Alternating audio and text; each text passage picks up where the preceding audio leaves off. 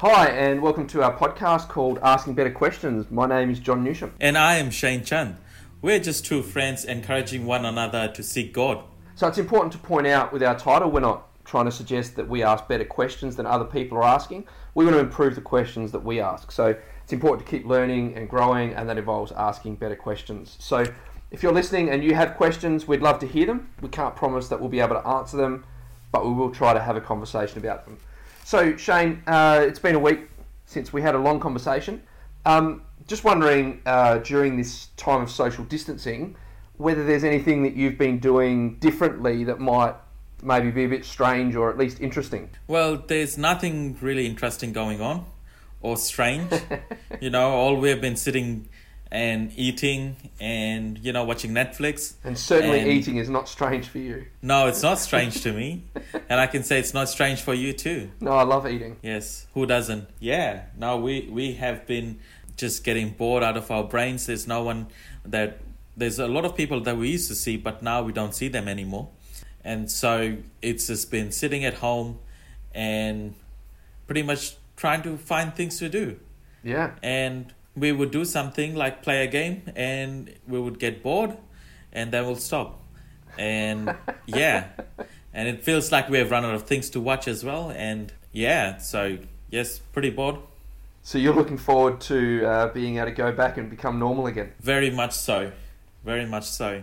What about you? What have you been up to? Well, I mean, obviously, with my Uber job sort of drying up a bit, I've decided to work days, so I'm sleeping at night, which is really nice. But one thing that we've been doing that's a bit strange is my parents have been ringing via Zoom, and we've been playing like a card game via Skype or via Zoom. And so that's been rather odd. And, so we played the game, and, trying to work that, trying to work out how to play that over the computer via the video camera there has been interesting. And we've played another game called Sequence, and we're about to try to play one that I don't think will work because someone has to be a secret character, and when you're selecting that, it changes the way things are done. So I don't know if it's going to work, but we're going to give that a go on this weekend. So my parents are 24-hour drive away and can't see them at the moment. And I think, you mentioned a lot of people at the moment that we normally see that we wouldn't be able to see. I think at this time it's important to try to find ways to keep in contact with people, because isolation isn't actually that great, not just from a boredom point of view, but we're designed to be in community. And so to be isolated and to be alone is not actually that healthy for us. So it's important for us to try to find a way to include people and continue being social. That's exactly right. So how about we head into our first segment? This is called Random Scripture. So this is where we flip the Bible to a random page, read a few verses that catch our eye on that page, and we'll then have a discussion about that verse and let the discussion take on a life of its own. So for those that are listening, we really do just flip it and read whatever those verses say.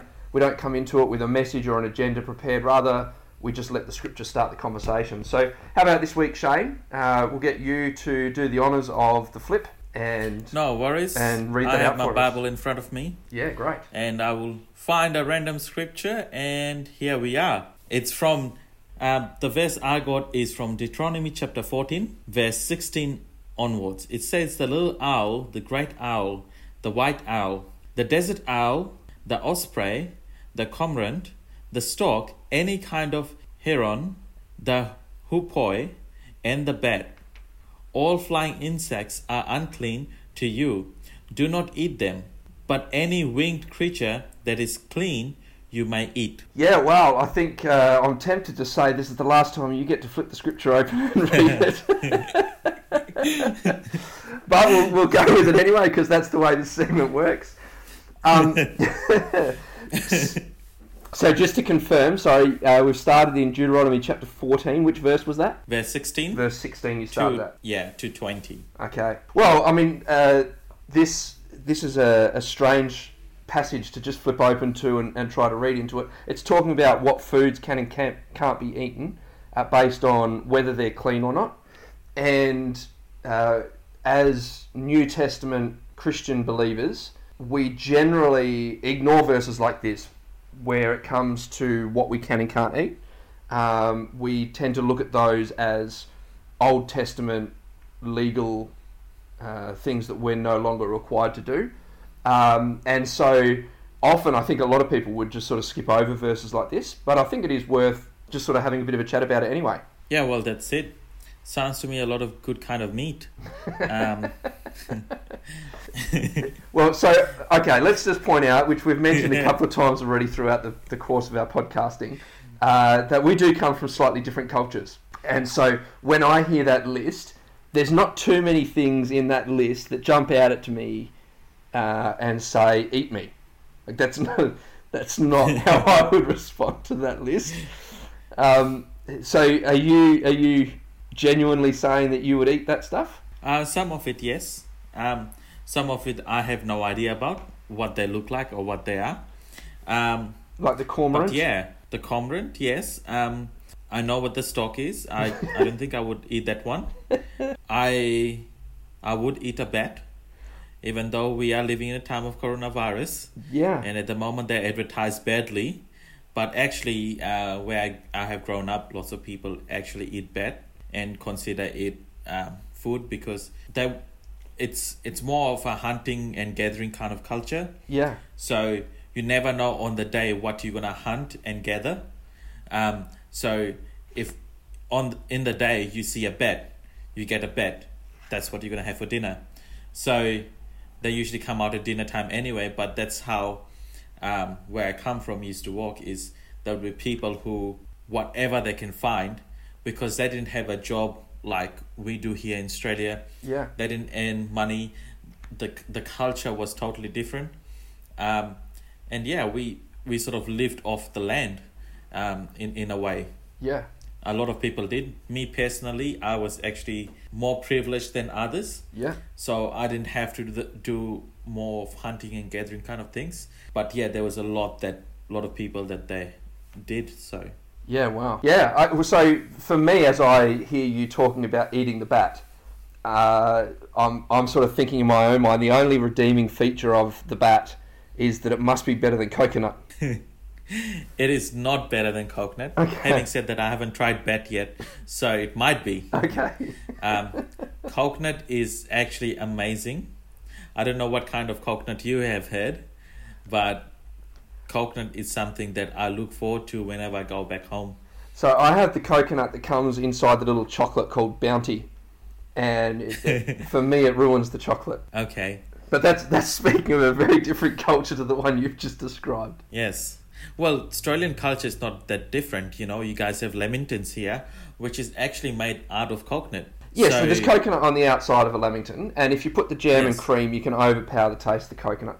And you know, lamingtons, as you say, they're very popular. I'm not actually personally a huge fan of lamingtons because they taste like coconut.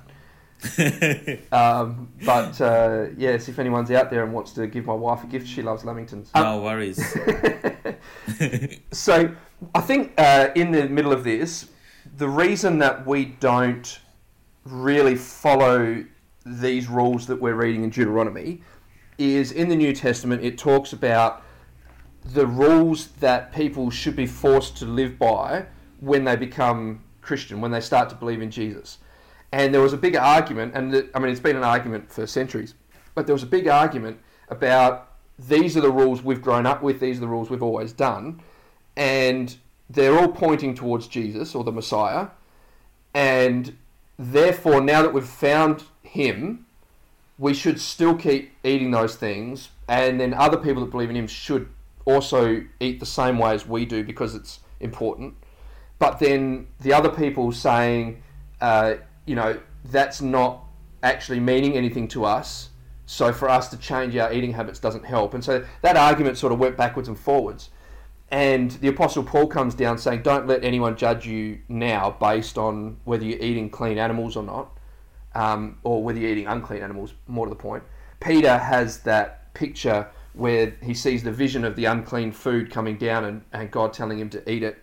And God used that to say of the Gentiles who were considered to be unclean by the Jews, don't reject them. And that was actually the point God was making. So in that passage with Peter having that vision, we who are not born of Jewish heritage are the unclean animals being referred to.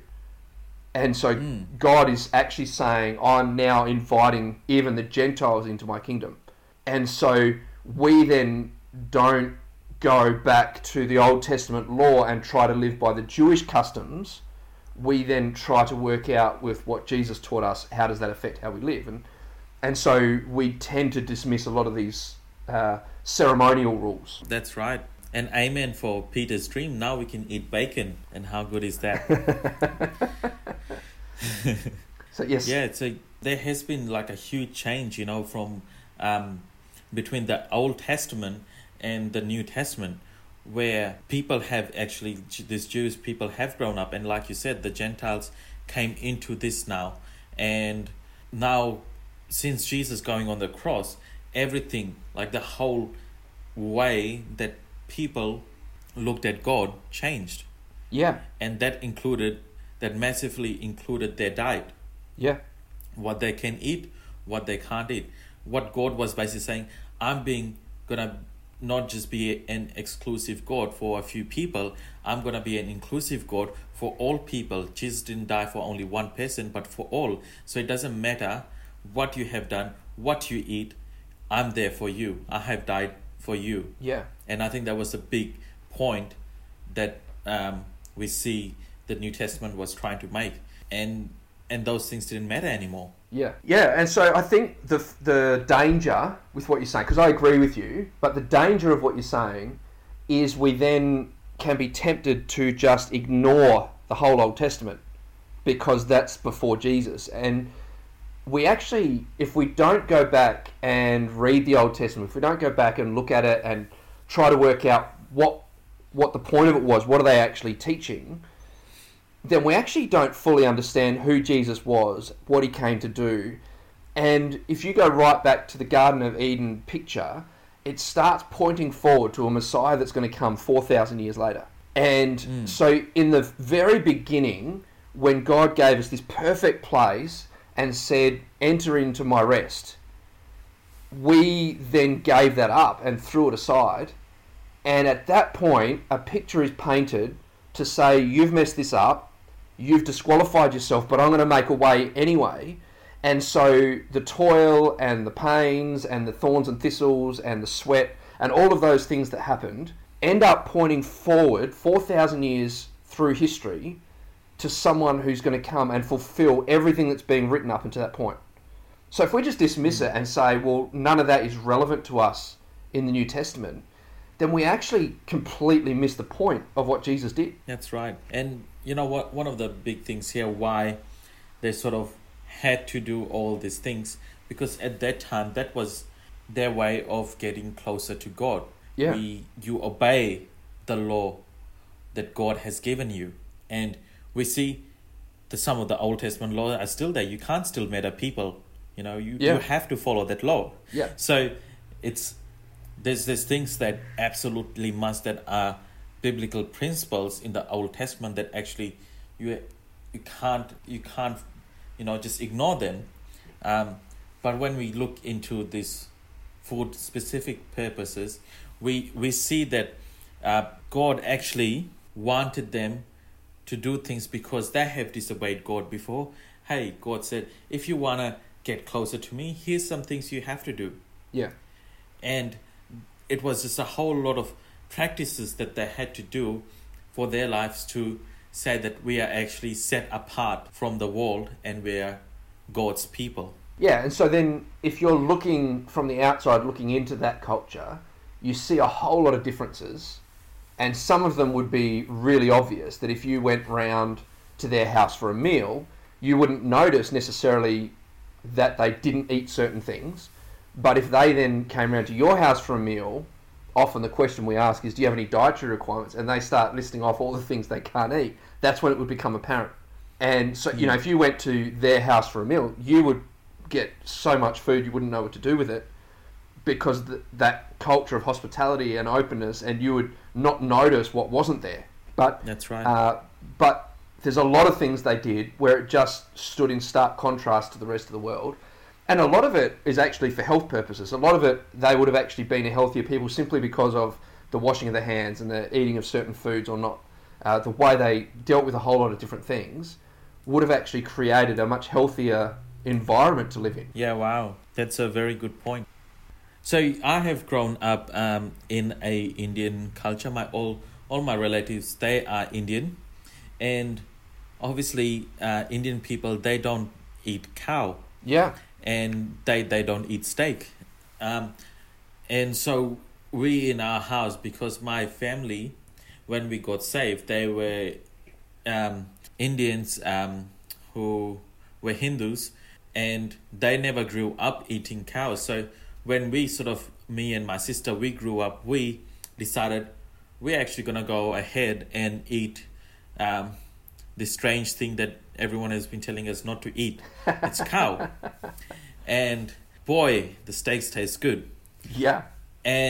But we had to be mindful of that we had relatives who, if they found out, like the day my grandma found out that we ate beef, she cannot believe it. She was just distressed, like, wow, how could you eat something like that? Like, why would you do it? And she could not understand, because that's how they have grown up. Like, it was so foreign to her that she has someone in her own family that has eaten beef, and it was a very strange thing for her. Yeah. But now, as time has went on, I know I have families that are Indian that are afraid to actually go and eat in someone's house who they actually know cook beef. Yeah. They actually feel like it's very unclean for them to eat off their plate because a beef might have been served on their plate before. Yeah.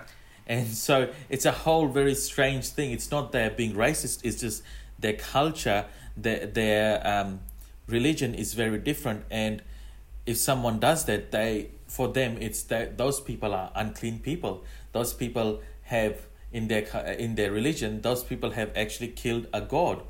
And so it's a very strange sort of thing. So now it's different. Now my relatives, they know that we eat beef, and they have actually gotten accustomed to it. So now when they come over to my place, they're happy to eat out of our plates because they know they have been used to it, because there was just a time when they couldn't believe it. It was new, but now that has changed. Yeah. And I'm sure this would be the same for the Jews. Well, the first time hearing that we can now, in the New Testament, we can now eat all the unclean animals. Like, that has changed. That's strange. Yeah. I'm sure most of them wouldn't even have touched it. But for Gentiles, it was just a normal thing. So I can see the uproar might have been caused in that time for those people, when that this is something they have been doing for years and years and years. And then someone comes along and says, all right, this tradition you've been practicing for generation after generation, we're going to change that in a moment. Yeah. Yeah, sorry, go for it. Oh, well, I was just going to say, you've sort of described two different reactions in what you've described with your family. So you've got you and your sister who, for you, it wasn't a religious issue.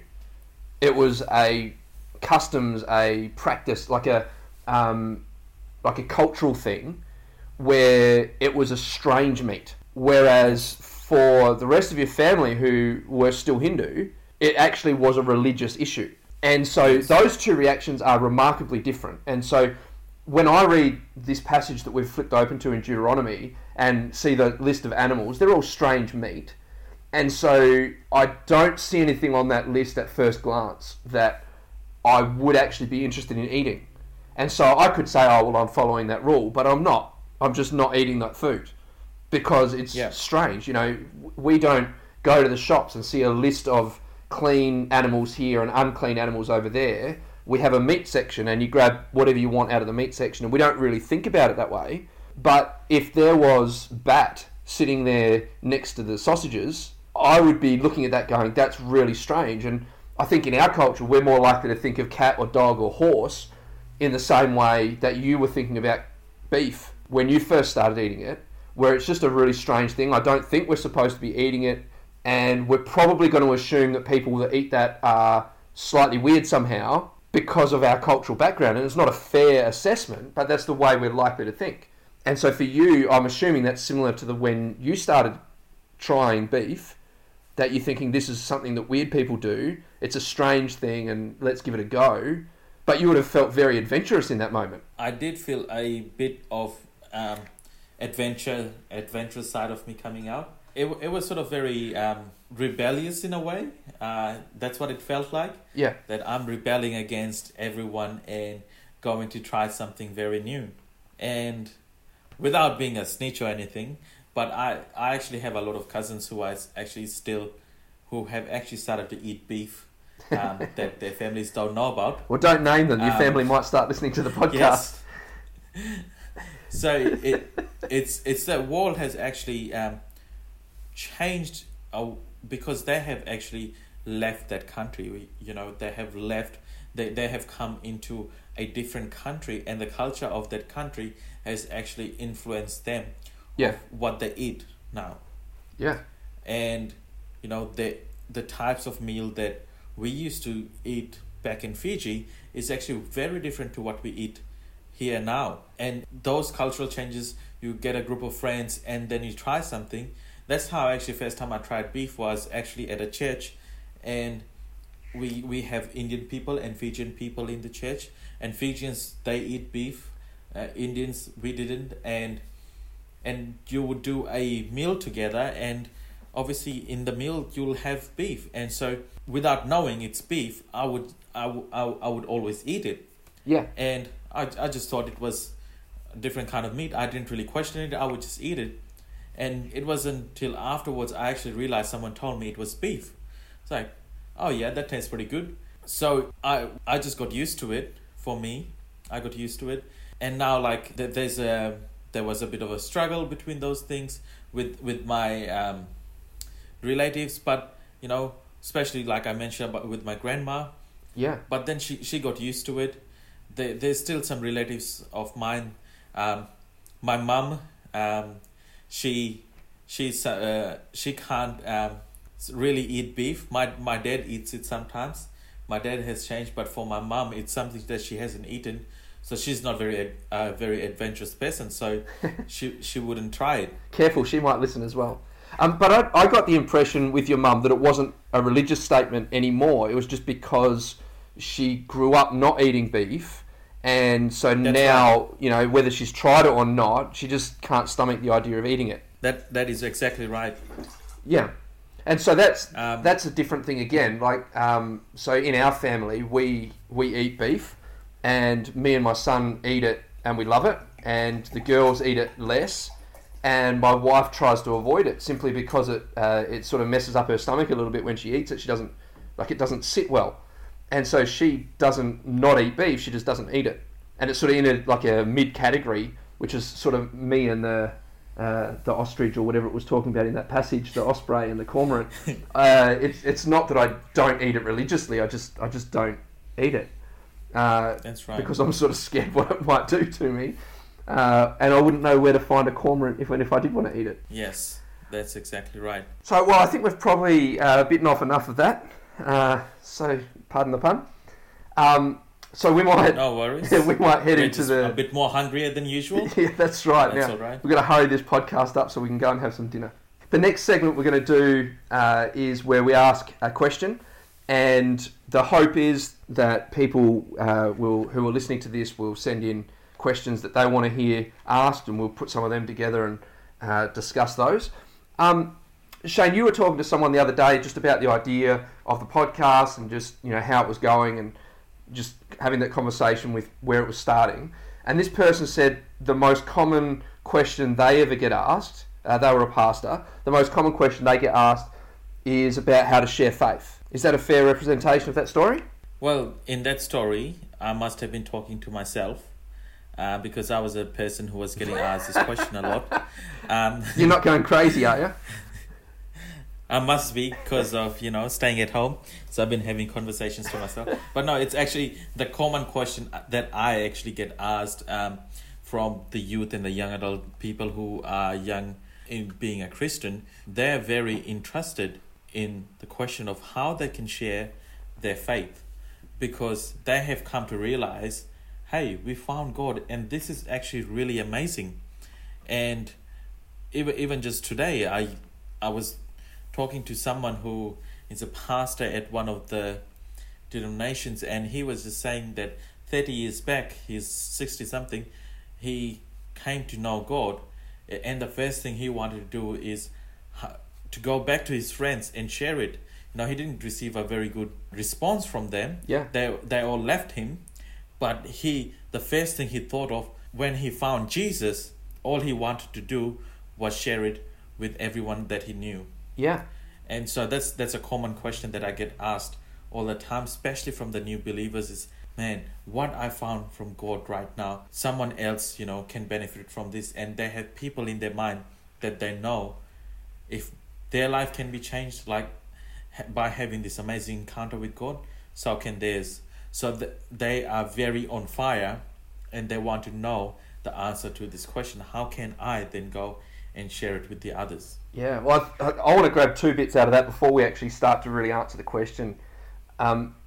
Firstly, the most effective people at sharing faith are often new believers, because you mentioned that they're on fire. Like they've had this massive change in their life. They've discovered God. They've changed. They've become a different person, and the excitement and the passion and the enthusiasm of that, they're just ready to share it. And often, sadly I say this, but often the longer we are a Christian, the less we remember what we were like and what we felt like beforehand. So right now we're going through this struggle with coronavirus, and so there's income issues and there's social distancing issues, and there's a whole lot of problems at the moment. People are going to be struggling to pay rent, all that sort of stuff. And all of the pressure of that comes in on us, and we forget what the struggle was that we had 20 years ago or 40 years ago, because this thing is now the fresh thing, where when you first meet Jesus, you just clearly remember what you were like yesterday and what you're like today, and you just want to share it with people. And that passion and enthusiasm, I think it's actually important for us, the longer we're a Christian, to actually remind ourselves to stir that up, to remember what it was like before I was a Christian. Not just the things that I did that were wrong, but what it felt like inside. Like, I remember an encounter with God. Like, I was already a Christian, but I remember this encounter I had with God where he just revealed to me that inside I was dead, that I had no life. I was squashing everything down and hiding everything, all of my emotions, all of my feelings, trying to eradicate them. And I was actually, in effect, killing myself emotionally so that I had no life in me, and had this encounter moment where God spoke into that and started to encourage me to change and grow. And I remember feeling like I was coming alive. Now I'm more than 20 years on from that point, and it's actually really easy to forget when I'm having a moment of frustration that I wasn't able to be frustrated at that time, that I didn't have the capacity or the ability to actually get frustrated or upset or laugh at a joke. Like, I understood humour, I loved humour, but to actually just automatically laugh or even deliberately laugh was impossible for me, because there was no life going on. And God changed me. And so when I'm going through a difficult moment and I feel it, that actually, rather than being a negative, should remind me God's done something amazing in my life and he's changed me. And then that gives me something that I can actually share. So the second thing there is also that someone who is brand new and has just become a Christian, as a general rule, has more unsaved friends than those of us that have been in church for 30, 40, 50 years. Because we tend to hang out with people that we meet. And so we go to church and we talk to those people and we hang out with them during the week, and then we go to work. And, I know for me that for 10 years I was in a pastoral role where my job was at a church. And so my friends were Christians and my workplace was a Christian environment. And so you actually have to deliberately find a way to create relationships outside of that, or you won't know anyone who isn't already a Christian. And so if you're going to share your faith with someone that you know, they already believe in Jesus. And so, for me, one of the things that I love to do is play sport. And so I actually went and joined some sporting teams apart from anything else, just so that I would actually have interactions with people who didn't know God, so that I could actually have those conversations and create an environment where people might see something worth living. So that's very good, Pastor John. We need to sort of talk about, okay, what do we do now if we feel like we want to share our faith? And for me, similar to you, I had a amazing revelation of God, and I was just on fire for God, and I just wanted to go and share it with lots of people, share about God and share my faith, what God has done for me, and all of that. And I feel like what I was sort of lacking in, like, every time you go and share to someone, you lose a bit of confidence when they're not interested in what you're saying. Yeah. And it's very easy to actually lose your fire, lose your confidence when people actually think of you, oh, this person has gone crazy, this person is mad. They said they have found God, especially the unbelievers who don't believe in God. Yeah. And they have this new view of you now. It's like, man, this person is not the person I remember. This person I'm not used to. This person has changed and it's now not the same. This person doesn't do the things they used to do before. What's happening with this person? People change when they encounter God. They might have been swearing a lot, now they're not swearing. They might be drinking a lot, now they're not going drinking or partying or whatever they're doing. They have changed their life around, and people can all of a sudden start noticing. And there's a bit to people say, wow, I actually don't recognize this person. This person is someone totally different to whom I knew. Yeah. And so when they reject that, the person who actually has gone out to share their faith, they might be, if they're not strong enough, they'll be the ones who lose confidence and start to lose faith in God, because they have found they can trust God. But now once they start to share their faith, something's going wrong. They have started to lose their friends. Yeah. They start to lose their family. People who used to be interested in talking to them, now they don't want anything to do with them. Yeah. So there would be like this big opposition you might face once you start sharing your faith with people. Yeah. Yeah, and, part of that, Jesus promises us that will happen. That if, he says, if they hate me, how much more will they hate you for being linked with me? And so there is that degree to which the world is antagonistic towards Jesus and towards people who follow him. And part of it can also be if we're maybe not very skilled or not very wise in the way we go about sharing that. And so I can name a few people. You've talked about unbelievers maybe getting upset or rejecting someone because they're sharing about Jesus, but I could name a couple of people who the church they were in was basically trying to squash them down and say, no, you can't behave like that, you can't act like that, you can't be that enthusiastic, because the excitement and the change that was in their life, but without the maturity around that of the behaviour and the understanding of how that affects other people, they were just letting it bubble out and go everywhere. And the church was trying to say, no, you can't be like that. And that hurts just as much as if the world rejects us. That's right. And I think any kind of rejection is bad. I don't really want to go into rejection, but, as people, once we get rejected by anything in this world, you do feel betrayed, or you do feel let down, or there's all this feeling that comes in. Yeah. It's like, which you didn't expect, and it can come creeping in easily. And it's just a way of things. Like, I was hitchhiking once, and people wouldn't stop. And I was like, wow, I was getting annoyed by that. It's like, wow, why aren't people stopping? And that rejection of not giving me a lift was getting into my head. I was like, yeah, man, something's wrong. And I had to change it. No, they probably, don't have spaces in their car. There's some reason why they haven't stopped, and that's all right. Yeah. It's same with other stuff. If you do get rejected, there's probably a good reason why. When you feel like these are the people that's supposed to be supporting you, but those are the very people who are not. Yeah. And there's a big conflict in your heart then. Okay, why is this happening to me? Yeah. Yeah, so I think, as you say, we don't want to get caught down on the whole idea of rejection. I think it is important just to put a place marker in there and say that even if you do everything perfectly, even if you say it the perfect way, even if you do approach it in a way that is gentle and meek and generous, there is still a chance that it's going to get thrown back in your face.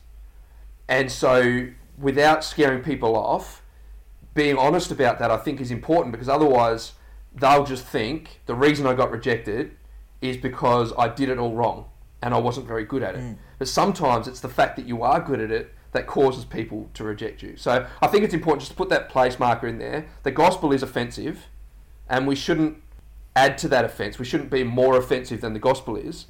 We should try not to offend. We should try to love people. It should actually be about the person we're sharing it with. But we do need to be aware that there is actually a good chance, even if we do it all perfectly, that we will be rejected simply because people don't want God to change them. That's right. And if you are a person who is confident, and why is it that you want to share your faith? Obviously, you're excited. You got something of God that you really want to share, and you want to actually witness something of God to others. Yeah. It's really important that we actually are people who are meant to evangelize. We are meant to go out into the world and evangelize to people. Yeah. It's something that all of us are called to do, is to go out and share our faith. Yeah. And you probably need some practical steps to actually do that. Yeah. And you might be questioning, okay, how do I do this? First of all, ask yourself the question, how did you come to God? Was there someone who witnessed their faith to you? Yeah. Or was it done in another way? You need to look at how, first of all, you came to God. And maybe that's the best method that is going to work for you, is the way that someone might have approached you. And you can do different things, but it's really important that you recognize, okay, this is actually a good thing. Now, when we are saved, some people who are saved for even a long time, they forget that they're actually still meant to share their faith. Yeah. Now, our faith is something that doesn't get old over time. It still stays the same. We are, as Christians, we always should be sharing our faith with people who don't know Christ. Yeah. Yeah, I think in there, though, you've got the difference, and I think that probably clarifies it. You use the word, what are you going to witness to other people? So that word witness is actually what we're called to be. We've been called to be his witnesses. And I think the trap we can fall into is thinking we're supposed to be his sales reps. And so if we can come up with the right sales pitch, if we can come up with the right marketing tool, then people will find God. But that's not the way it works. It works because we witness. And so your question, how is it that I came to God? What is it that he did to bring me to him? And part of that actually happened before the person who was there the day you met Jesus. Maybe 2 years earlier, someone shared something with you, and it wasn't till, maybe a few weeks later than that, you went through a crisis and it started making you ask questions. And then 2 years later, you come across this other person, they share their faith, and you get saved. And so there's this journey that God brings you on, because at the point of salvation, it's not someone has convinced me of something better than what I had. It's actually a new birth. I think I mentioned this in the last podcast of, what happens to us is actually we go from death to life. And so that's a miracle that's required. That's not a decision, although there is a decision in it. It's actually a miracle that's required at that point, that God needs to do something to bring life into my spirit. And so if you're sharing your faith with me and you do it well, and I respond to that, in the process of you sharing your faith, God has planted a seed in my spirit, which takes root and grows, and it becomes this life-giving tree all around me. That process is not something that you or I would have control over. And so yes, we need to share, we need to do that, but we're relying on God in the middle of it to do a miracle.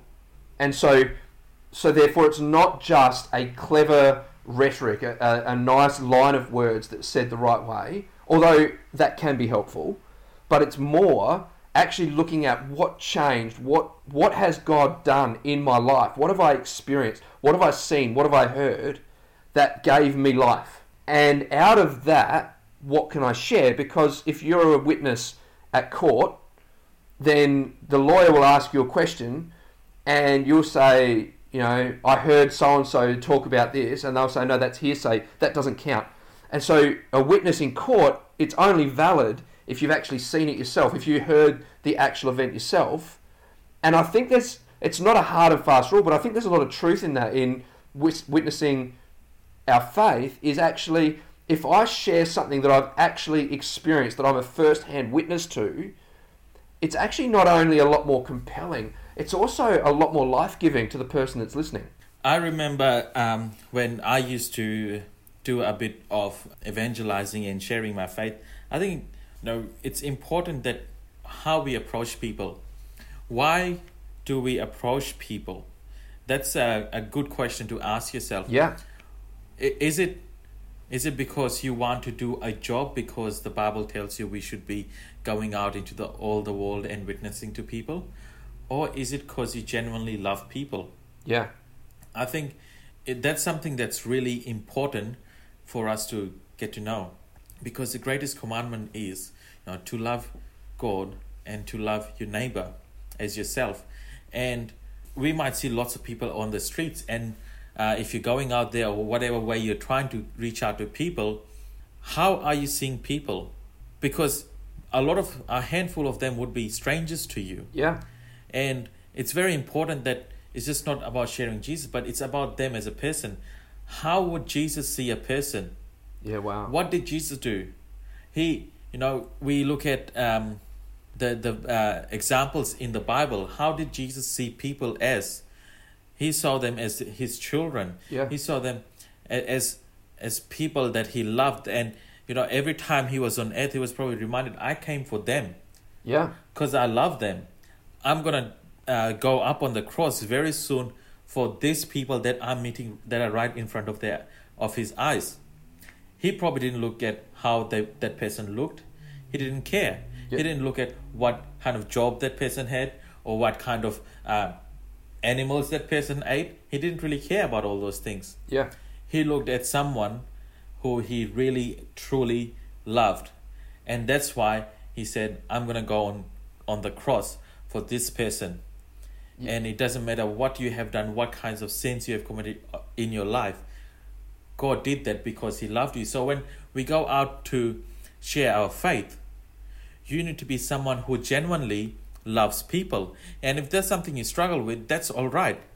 Yeah. And we need to be praying into it. We need to be saying, God, please help me love people like you love them. Yeah. And that's a prayer that I pray all the time is, God, help me, because I need it every day. Because there comes times during your week when people are going to annoy you. There's people who you probably want to strangle. Don't recommend that. But you know what I'm talking about. There's people out there that really get on your nerves. And you're just like thinking, oh, God, please help me to love this person.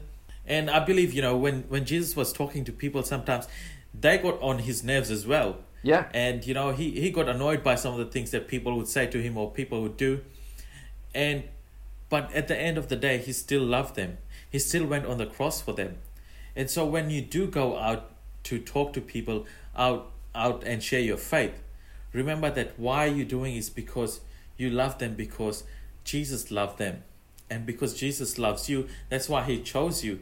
That's why he revealed himself to you. Yeah. And there's a whole spiritual part to it, part to this whole thing about why did you get saved? Why did God send someone? Or why did God put you in the position where he can reveal himself to you?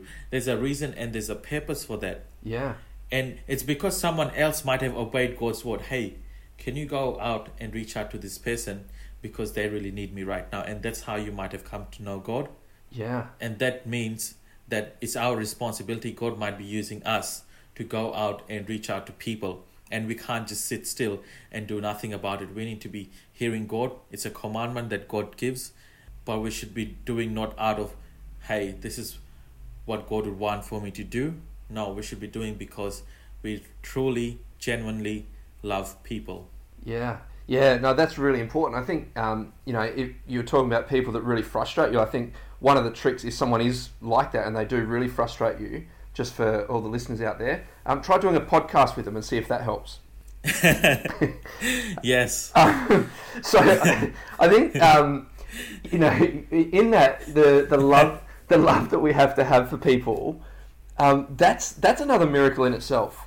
The fact that I would have, it's easy to have that sort of love for your kids, and yes, your kids can frustrate you, but it's easy to have that sort of love for someone that's sort of that close, and that, you have that much time and you've spent that time building that relationship with them, or whatever. With a kid it's sort of more natural, but you're born into a family and then you marry into another family, and there's that sort of ease to have that sort of a depth of love in that environment for a limited number of people. But the call of God is to love everybody, and that actually requires me to change. That requires God to do a work inside of me so that I can see my neighbour. And you mentioned, if you don't love them like that yet, it shouldn't necessarily stop you from sharing your faith, but it should be a prayer to say, God, while I'm doing this, help me to see these people the way that you see them. Help me to see them through your eyes.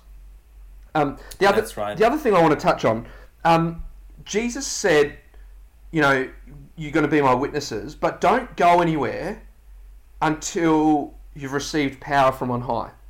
And so he was talking about Pentecost. This is after he's risen from the dead, but before he's ascended. And so there's that 40 days where he's revealing himself to people.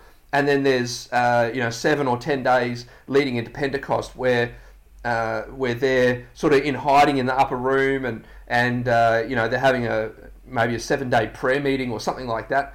And during that time, they're trying to work out, well, Judas left. Do we need to replace Judas and put another apostle in? And all those sorts of questions. But they're gathered there and they're waiting. And we don't know everyone that was in the room. We know a few names of the people that were there. But there was 120 that were there on the day of Pentecost. And the power of God came. The Holy Spirit baptized them in power. And that there is actually what Jesus said, wait for. And so I don't think we've got time on this podcast to talk about baptism in the Holy Spirit and that power that comes with that and all of that sort of thing. Like that's a much bigger discussion on the side for another podcast, maybe a different question. But in that, there's this idea that wherever you go as my witnesses, the power of God is going to follow you and do miracles. And so people are going to be healed, blind eyes are going to be opened, the lame are going to walk. There's this miraculous stuff that's going to happen as signs following those who believe. And the sign won't save anyone. It's not like a miracle will force someone to believe in God. It doesn't work. But what it does do is it shocks people to say, why would God do that for me? And it makes them ask different questions. It can't just be explained away. And I think there is a degree, and I don't think we necessarily... I'm not necessarily making a doctrinal statement right now, but I think there is a degree to which we actually need to see God's power at work in the process of sharing our faith. That we actually need to be saying, God, who do you want to touch in a meaningful way? God, who is it that's around me that you're already drawing, and you want to do some sort of a sign that they will see you? And that's a whole different discussion, but I do think that that's an important part. If you just say, oh, by the way, there's a God out there and he wants you to give him your life, that gets one reaction. And I'm certainly not saying those words are the best way to share. But if I've seen people who their approach is to say, I see you limping down the street, can I pray for you? And that creates a whole lot of discussion, especially if a miracle happens. And so that ability to actually draw down the power of God for the sake of someone else, to reach God's love into someone else's life, it's actually a powerful key that would help. Now, it's not a very practical key in one sense that it's not a skill that you practice. It's a gift from God. But I think it is important just to sort of put another marker on that one and say that's a valid part of this discussion that we don't have time to delve into. That's right. You said you could use words of knowledge. God can speak to you in that time and actually tell you, like you said, hey, do you have a back pain? And you can go and share that. And that opens up a big door saying, how did you know that? Yeah. How did you know I had a back pain? And, there's a thing, okay, but God told me that you had, can I just pray for you? Yeah. And most likely they would say yes, and they would be confused in the time, but that there would be a place where they can receive their healing. But we need to be sure, because you can do all of that. I have seen, we have done crusades after crusades in Fiji, and we did healing crusades where we have used something from God to heal people, right? Yeah. We've used the power of God to heal people.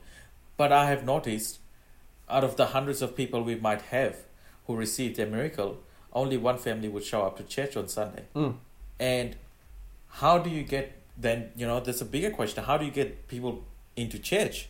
How do you get people to actually keep following God after they have received their miracle? Because it's one thing to share your faith, and they might think, oh, this is amazing. And they might receive a healing, they might receive a word of knowledge, they might receive a prophecy, whatever they might have received. But then there's a part where, okay, are these people are actually going to go and follow up God? Or are they those people who are going to chase after God? Or it's like, oh, that was a weird thing that happened during my day. And that's where they leave it at. Yeah. And they don't think about it much. And there's a lot of instances where I've seen that happen time and time again. Because I have known a lot of evangelists, street preachers, whoever they are, they're always out there preaching to people, healing people out on the street. But a very small percentage of those people actually ever come back and actually chase after God. Yeah. Well, I mean, and yeah, if you look at the life of Jesus, that's it's evident there that he did at one point he did a miracle where there was 5,000 men. They didn't count the women and children, so you're probably looking at 15 or more thousand people that were there that witnessed Jesus do an incredible miracle and fed a lot of them from a tiny amount of food. And that 15 plus thousand people were gone within a couple of days.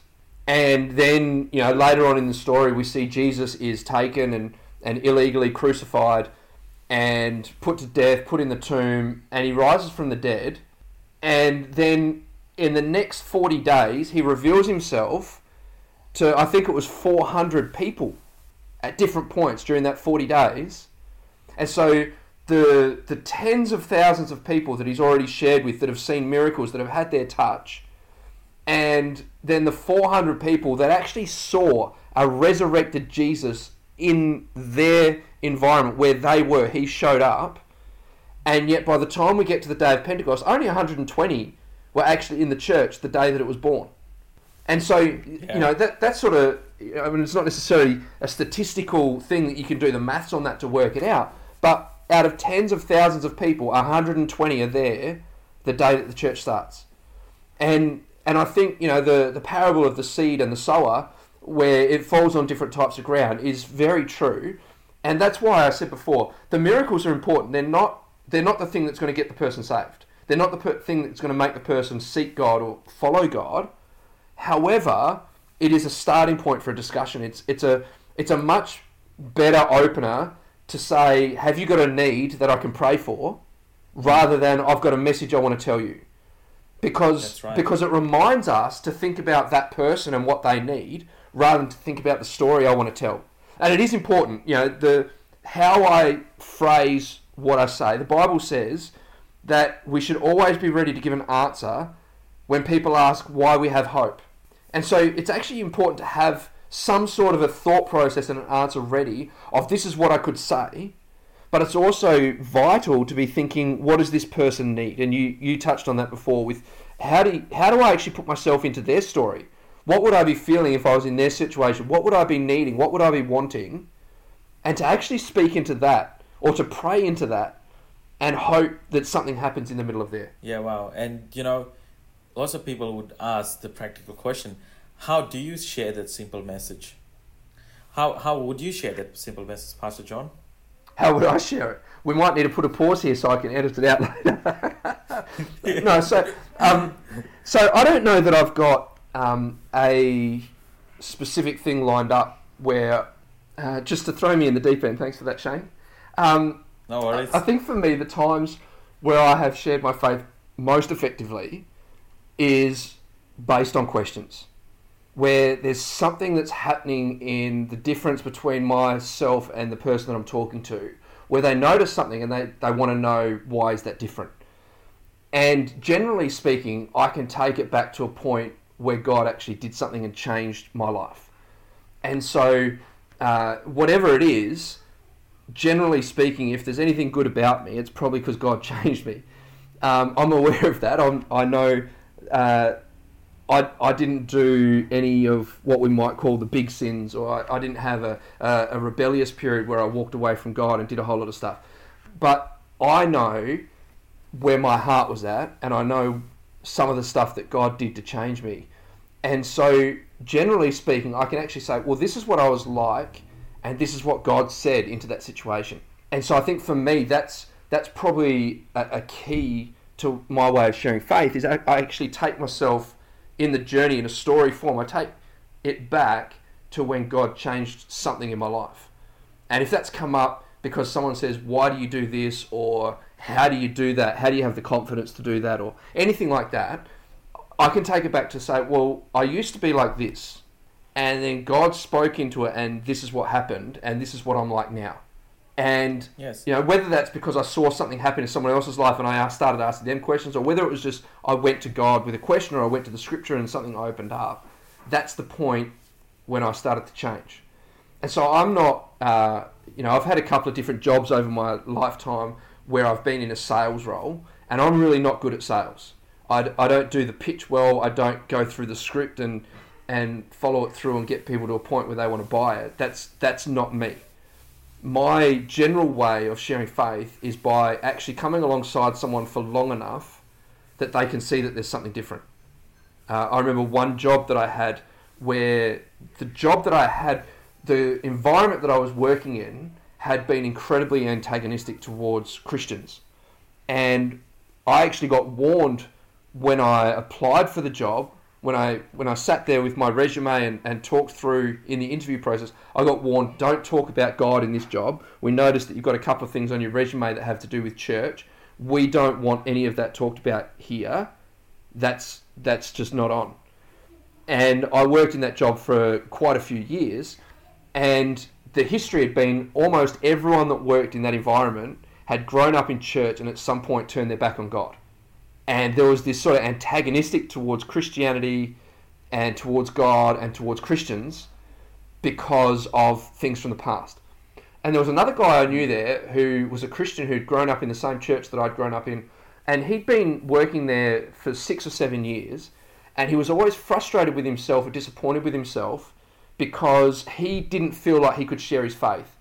And when I'd been there for about 4 or 5 years, people started asking me questions and started having conversations. And some of the people that are actually working there started to go to church, started to ask questions about God. And I remember having a conversation with this other Christian guy that was there who was just so disappointed and down on himself because he didn't feel like he could do that. And I said to him, you don't understand. The fact that you're here and the fact that everyone that's working here actually has a great deal of respect for you, you've broken the mindset for them. Up until you started working here, they hated Christians. And then you started working here and they said, we hate Christians except for this guy. He's all right. And the reason that I was able to share my faith was because he was there for a number of years breaking down the barrier, people thinking that Christians were a certain way and he was different. And it made them ask me the questions because now I wasn't the only exception. I was now coming alongside and they were saying the same thing about him as they were about me. He's different and you're different. Why are you guys different to what we expected of Christians?